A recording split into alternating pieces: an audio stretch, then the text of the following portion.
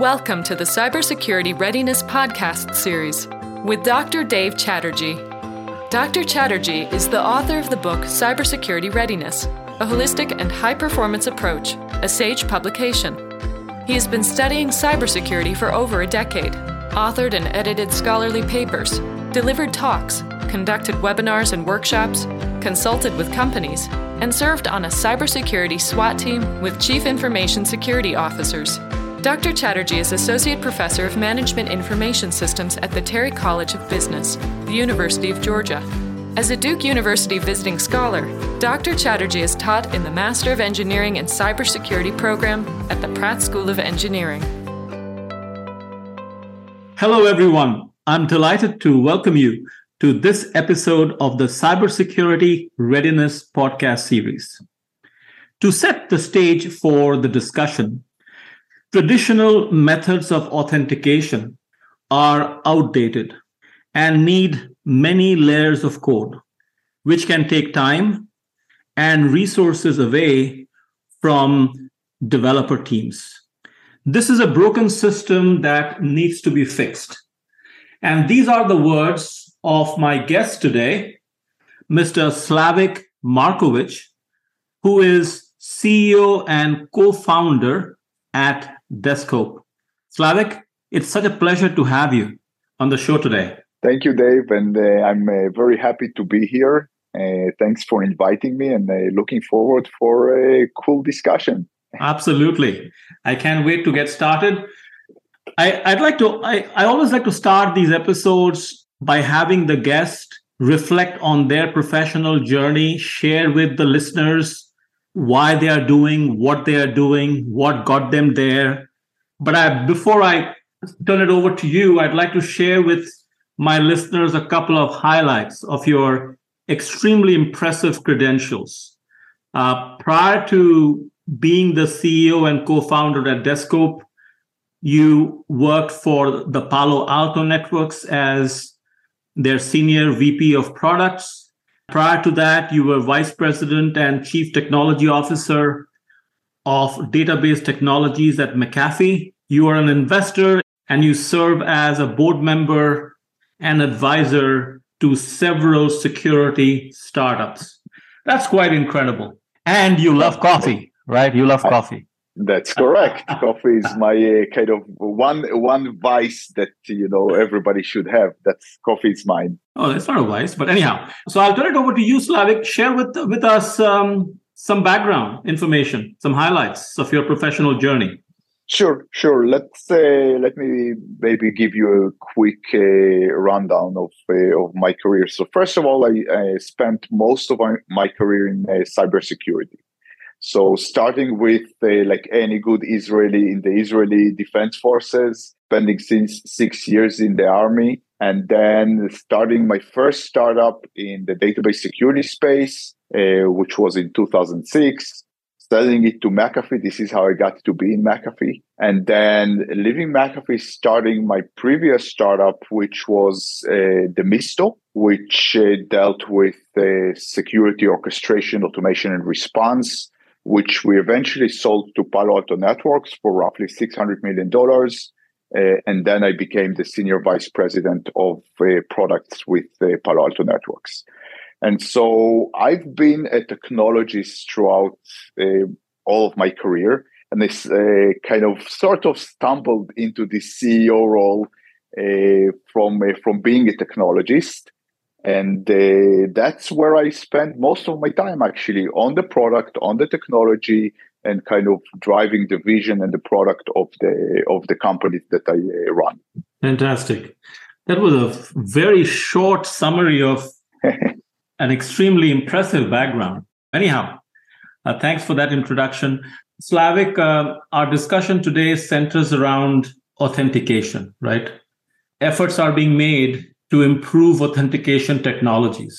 To put it simply, the goal is to make it as seamless, as effortless as possible. It shouldn't be the irritant that it is for regular users as well as for developers when they are jumping from one application to other. Somebody such as yourself, who's a technologist, who's been on the other side of things, what, according to you, is the real pain point here?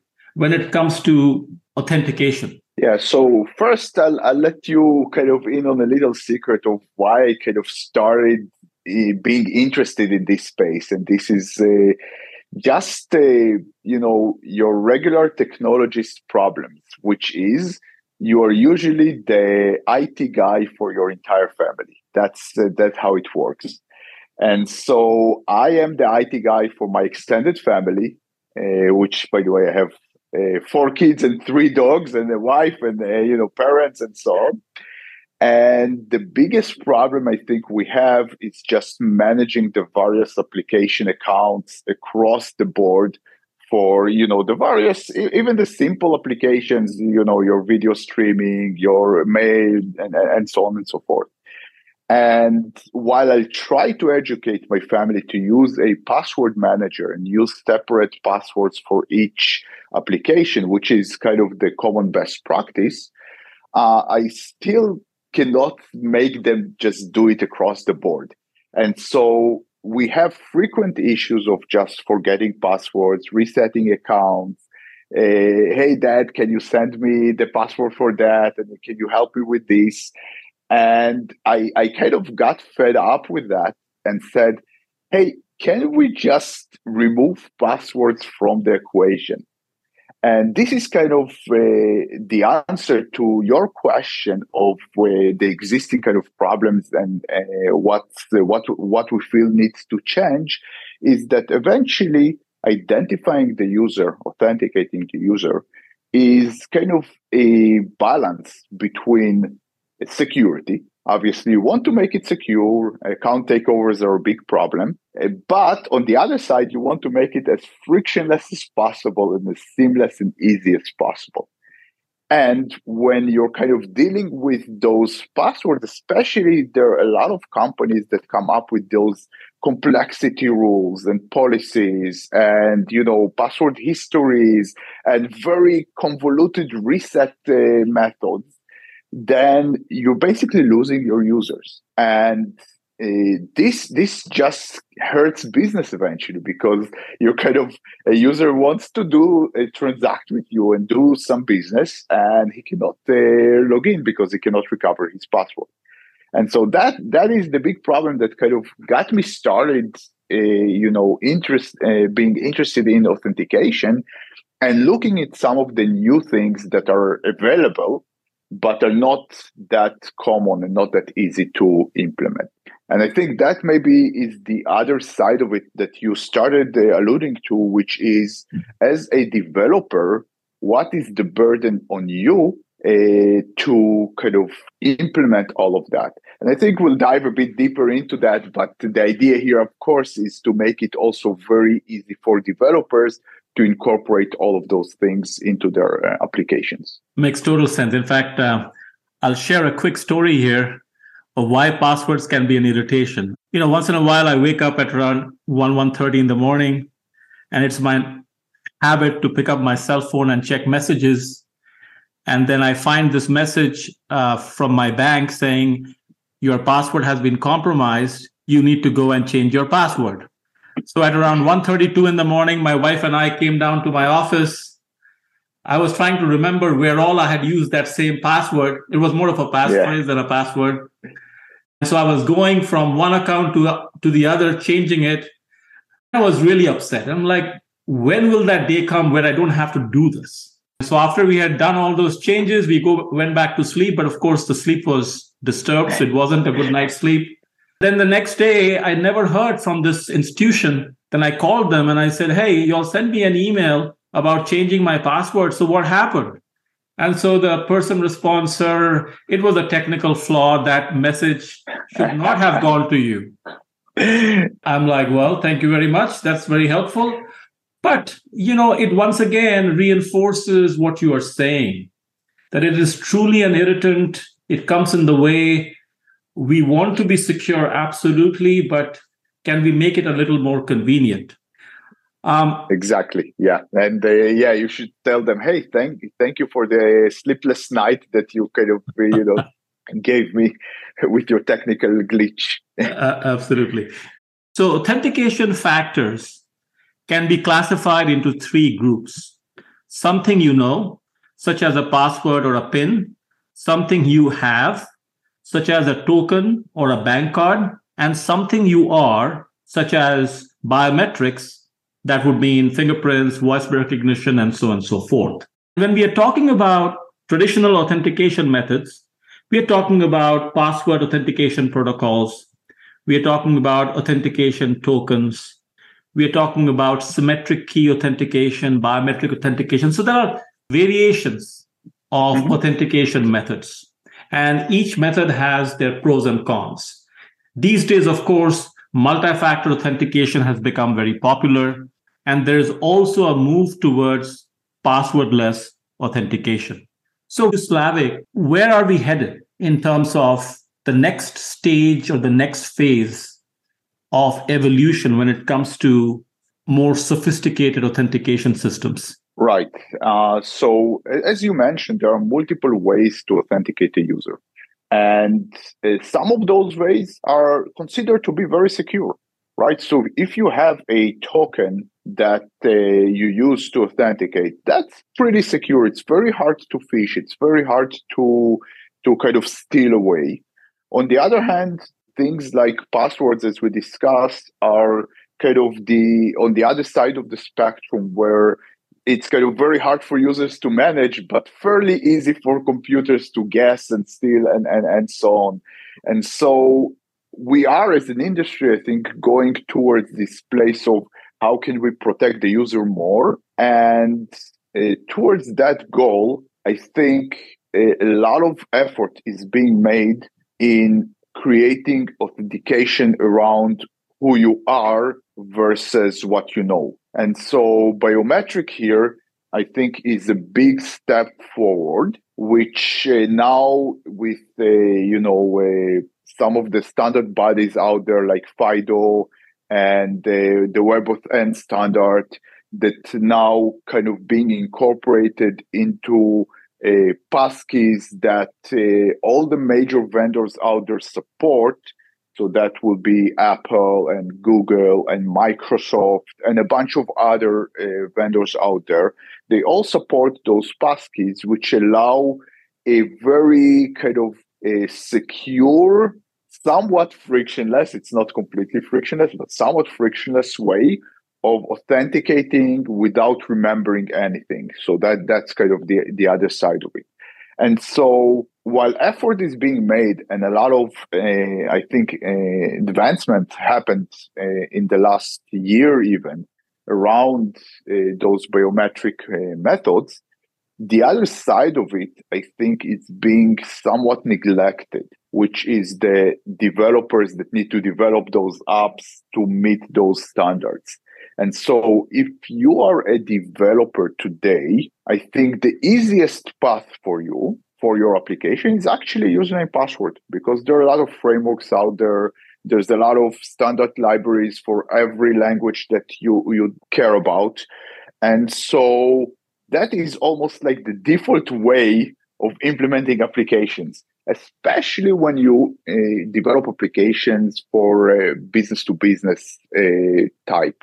And so there, people assume that your audience is kind of sort of a captured audience, right? It's a business user and he has to use your application. So he might as well just use passwords and that's it. And so now where business applications are becoming more and more like consumer applications, in the sense that they need to be very, frictionless, very easy to use, and so on. This no longer kind of fits the bill, right? So you need to make sure that your even business application is as convenient as possible to your end users. And so the developers are now have the burden to kind of go and read, the relevant standards like WebAuthn, and they understand how to implement them in their own applications and make sure that they do that securely, because like everything in security, the devil is in the details. And so the kind of the small things that you think might not matter that much are actually can break your entire security model. And so getting this right is a big, big problem for developers. And most of us are not security experts, most of the developers. And so implementing that while the entire industry kind of moves forward with biometric and multi-factor authentication, developers are kind of left behind trying to catch up and implement all of those things without a lot of good support. So going back to your original question of where the industry is headed, I think the industry is really headed towards those authentication methods of either what you own, which is either sending text messages or magic links and so on, or what you are, which is biometric. But developers need to catch up with that trend and make sure that applications are implemented to those standards. That's very interesting. I didn't realize that the developers need some catching up to do. When you're talking about the developer community, it brings to mind the friction between the developer team and the security team, because they are driven by different goals, unfortunately. The developers are being pushed to produce innovative solutions as quickly as possible. Security teams are being charged with making sure the solutions are robust. I'm surprised when I hear that often the security teams and the developer teams don't work together or in tandem. They're not part of the same team, but it's almost like they are sequential. Once the developers do the work, then the security does the check-in. As though there is this new thing about security by design. From the get-go, you need to build security into your processes.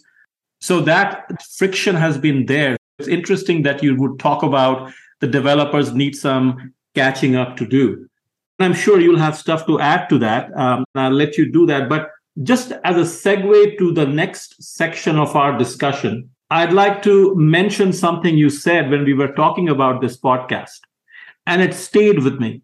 You said we as cybersecurity providers need to meet developers where they are.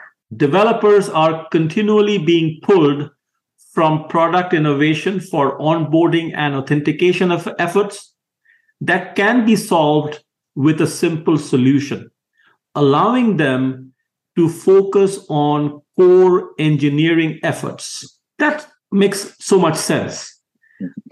Because if you just let them do the work that they're good at, security may not be their strength, like you said. How do you achieve that goal? What is that a low-code, no-code, passwordless authentication solution that would make this feasible? Yeah, so I think I'll actually answer with even with your prefix there about this tension between developers and security practitioners. And so I think that was the model and still is the model in many of the larger companies out there. You have security engineering, which is a department. Those are security practitioners that after somebody develops a feature or changes the product, it goes through a security review and then, stays there for like 2 weeks. They explain everything to the security guys. Security guys will maybe give some rejects and then you need to fix that. And so this kind of throw over the fence type of model where you kind of do something, throw it over the fence to security, they throw it over the fence back to you with some rejects. And this is not the way to move forward in a fast, in this world where everything changes so fast and you need to move fast and add features and so on.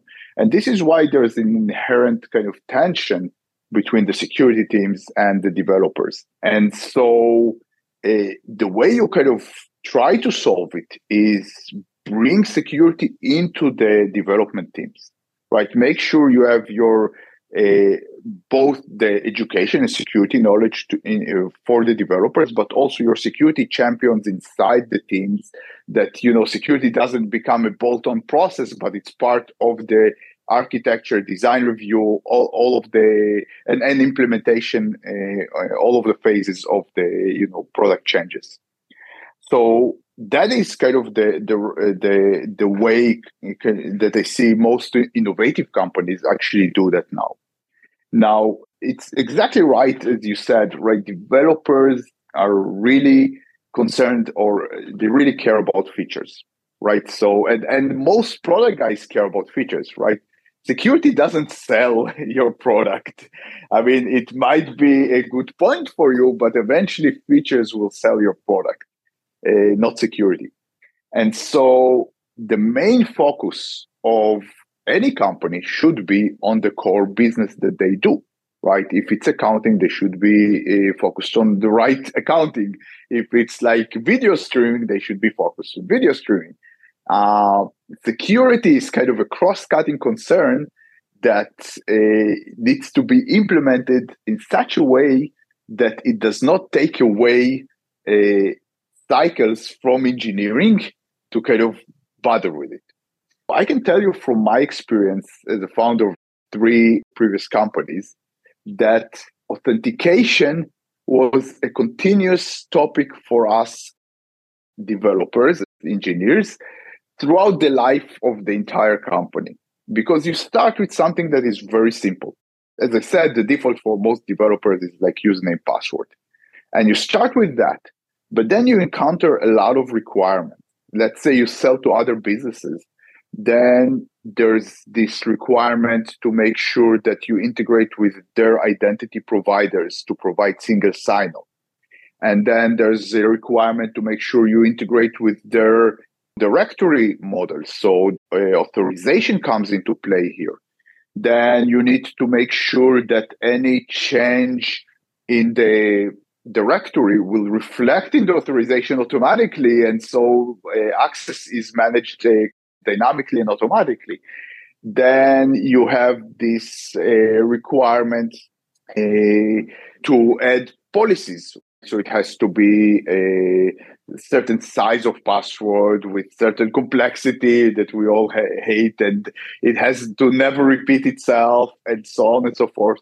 So all of those requirements kind of take away from your ability to develop your core product. And this is, I think, what's so appealing about using something external that can bring that capability out of the box with enough flexibility that it fits your kind of requirements exactly, right? So, and that is like the very common things to do now, because you as a developer should not care about, like, for example, your servers, right? You would use AWS instances and services.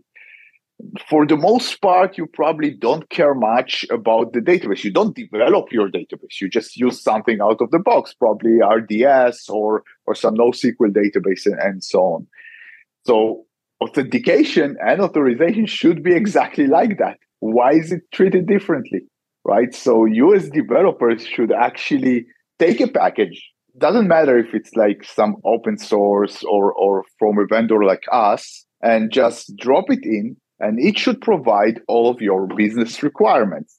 So if you're developing a consumer application, it should focus on the frictionless aspect. It should allow you to fully customize it to be, the same look and feel as the rest of your application. It should be passwordless and probably biometric. That's the right way to do it. It should be very secure out of the box, right? Protecting you against account takeovers and bot and other things, that other type of attacks that you might have. And so if it's out of the box, then you can focus on the real things, right? Your own application. The same if you're developing a business application, it should support out of the box integration with the identity provider of the business. It should allow your tenants or your customers to self-service, configure their users, configure their, single sign-on configuration, and all of that. Again, without you having to write all that code.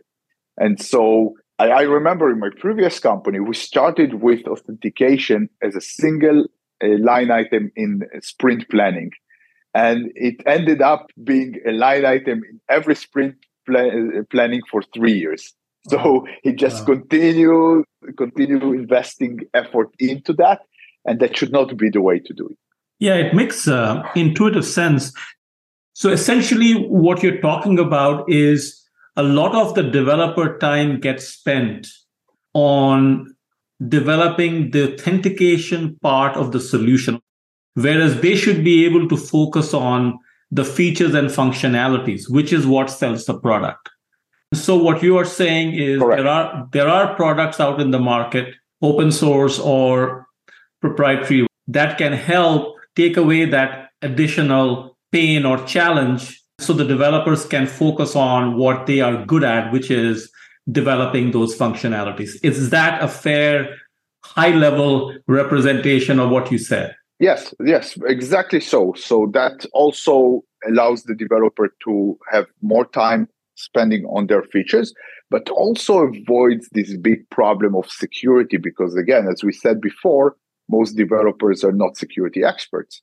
And so if they implement their authentication, there might be big holes there that they will not catch, and then you end up with the account compromises and the stolen data from the application. This also rings a bell when I think about the plug and play approach to either running a business or developing a solution where you are plugging in a module or a product that has been developed by somebody else that's their expertise, while you build out the other parts of the solution, which kind of makes a lot of sense because you're playing to your strengths and not having to reinvent the wheel, so to speak, or waste time getting trained on something that where the expertise is already there, the solution is there. Why not just integrate it into your overall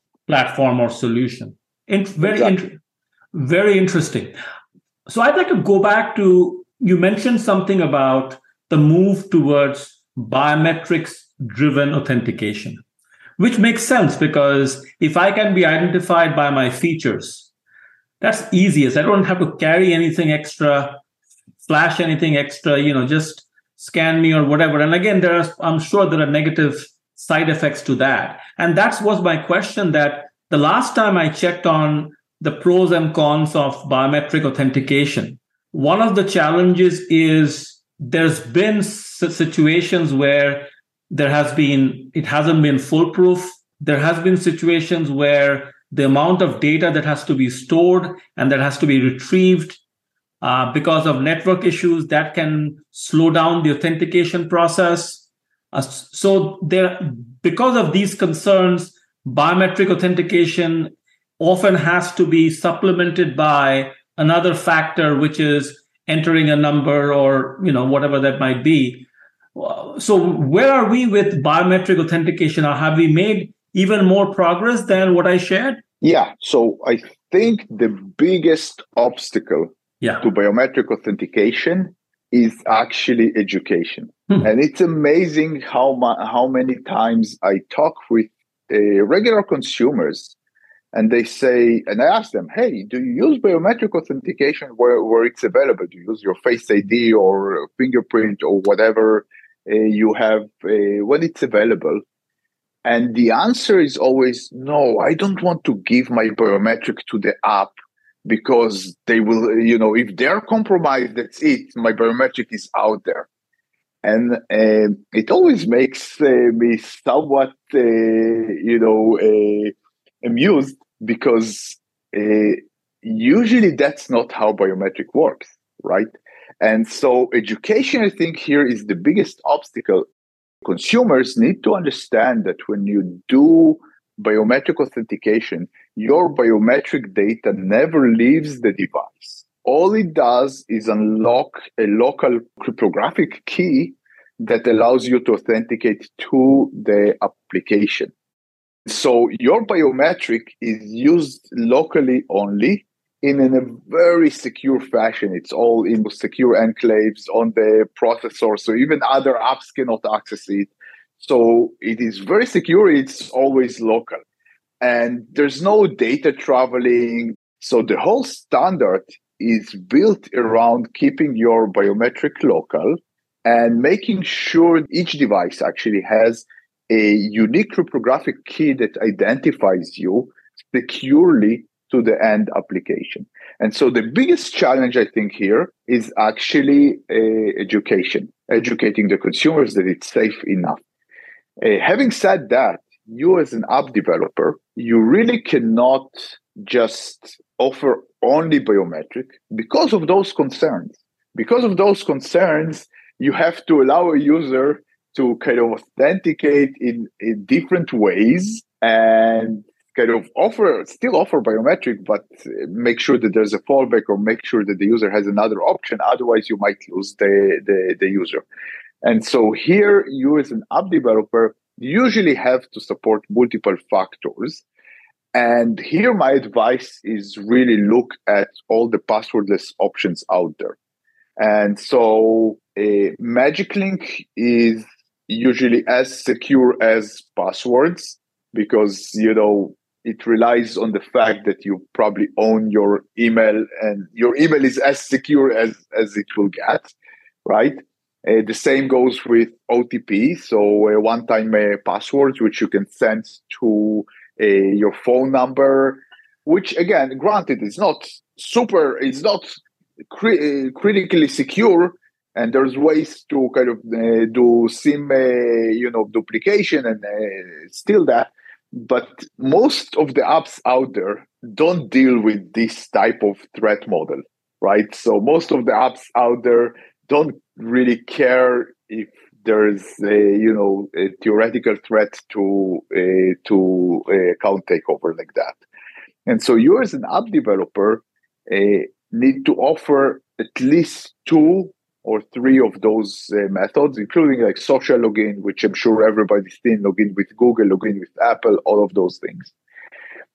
So that is kind of the current state. I think the standards are good enough. The biggest obstacle is education. Maybe the second obstacle was what happens if you lose the device, right? So if you used biometric on a device and lost the device or maybe bought a new device and upgraded, what happens? And here, there's huge progress that was made in the last year around passkeys, where those passkeys allow you to either duplicate to all of your devices in your ecosystem. So, for example, Apple duplicates your data or your private key across your Apple ecosystem. So your computer, your iPhone, your iPad, and so on. And allows you, so if you lose the device, nothing happens. You can just log in with another device.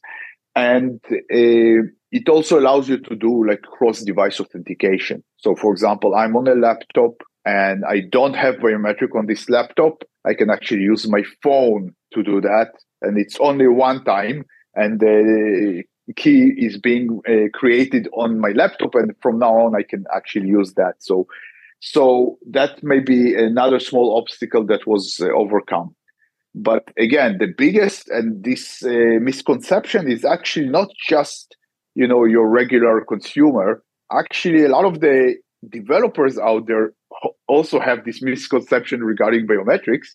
And then it's just they don't use it, which is a big it's a shame because it's the best frictionless method to just log in. You don't have to remember anything. You don't have to click on anything. You just look at the screen and you're in. Thank you. I appreciate the way you shared some very technical stuff in a very non-technical way. I like the way you explain things. As a follow-up to what you are talking about, do you think that we are further along where one day, even if there is a breach, that wouldn't imply that people's credentials are now in the hands of the hackers and they can engage in ID fraud and other kinds of attacks? Are we further along in terms of getting to that ideal goal where just compromising an account doesn't mean the end of the world or doesn't mean a major problem? I think we are further along. I think, again, education here for developers is happening. That being said, unfortunately, we're not there yet, as we've seen with some of the latest breaches. And so you look at the LastPass breach, for example, where it's almost like the worst scenario that can happen, because all of your passwords are in one place. And we've seen that some of their implementation was not the best. And then it actually puts your accounts under threat. And so I think we are further along, but there's still a long road ahead of us. This is why, when this happened, I told my friends, look, the best password is no password. Just use the passwordless capabilities, and that will save you the breach. Also, you can see that, it's almost for an attacker, that's the low-hanging fruit, right? So it's very easy for an attacker to go to this marketplace on the dark web, buy a lot of compromised accounts from a lot of applications. You just buy this listing of emails and passwords, and then try to use that across multiple applications. There are tools that are automated to do that. That's credential stuffing, and guess what? They just need to be right 0.01%, and they already have like hundreds and thousands of accounts that are compromised. So even if almost everybody is doing it correctly and not reusing passwords and so on, just being right, enough is already very lucrative for attackers. And so if we can get the entire industry moving forward, that's really going to kind of completely remove that threat from the threat modeling that you're doing. Yeah. Very true, very true. In fact, when you mentioned LastPass, I remember when people ask me for my opinion about how should we manage our passwords. Should we go and get one of these software solutions, software wallets, and store them there? How should do it? I said, look, I don't consider myself an expert in this area, but I would recommend that you don't write down your passwords, you remember them, because the worst thing that can happen is you'll forget, where you can create another one. Yes, it is painful, no doubt, but at least it's not written anywhere or it is not uploaded anywhere, which could be subject to access. However, ideally speaking, as you said, we want to go passwordless, where we don't even have to think about it and go on with our life, our work, and know that we are not getting compromised every step of the way, because technology is such a huge part of our lives today.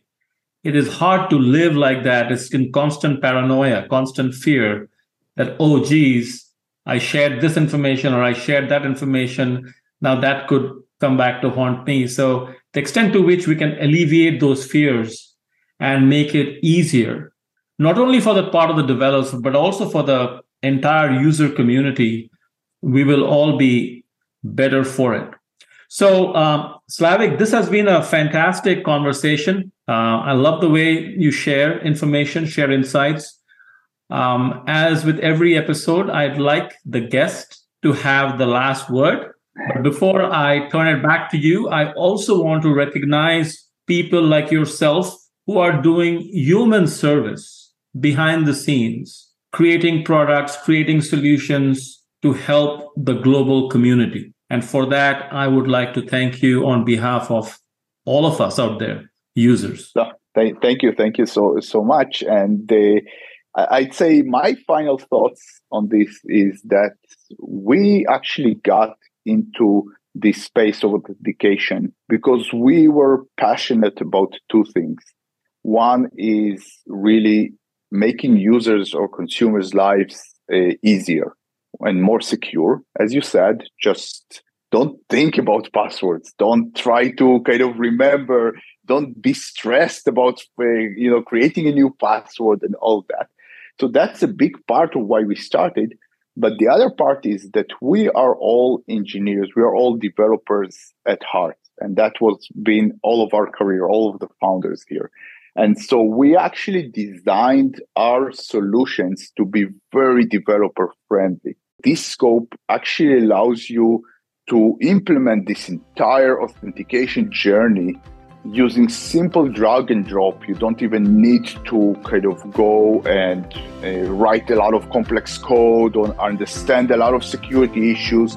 Just drag and drop your requirements, be that social login, single sign-ons, obviously biometric, all of that, and you get it out of the box. So basically a few lines of code that you just integrate and you have it.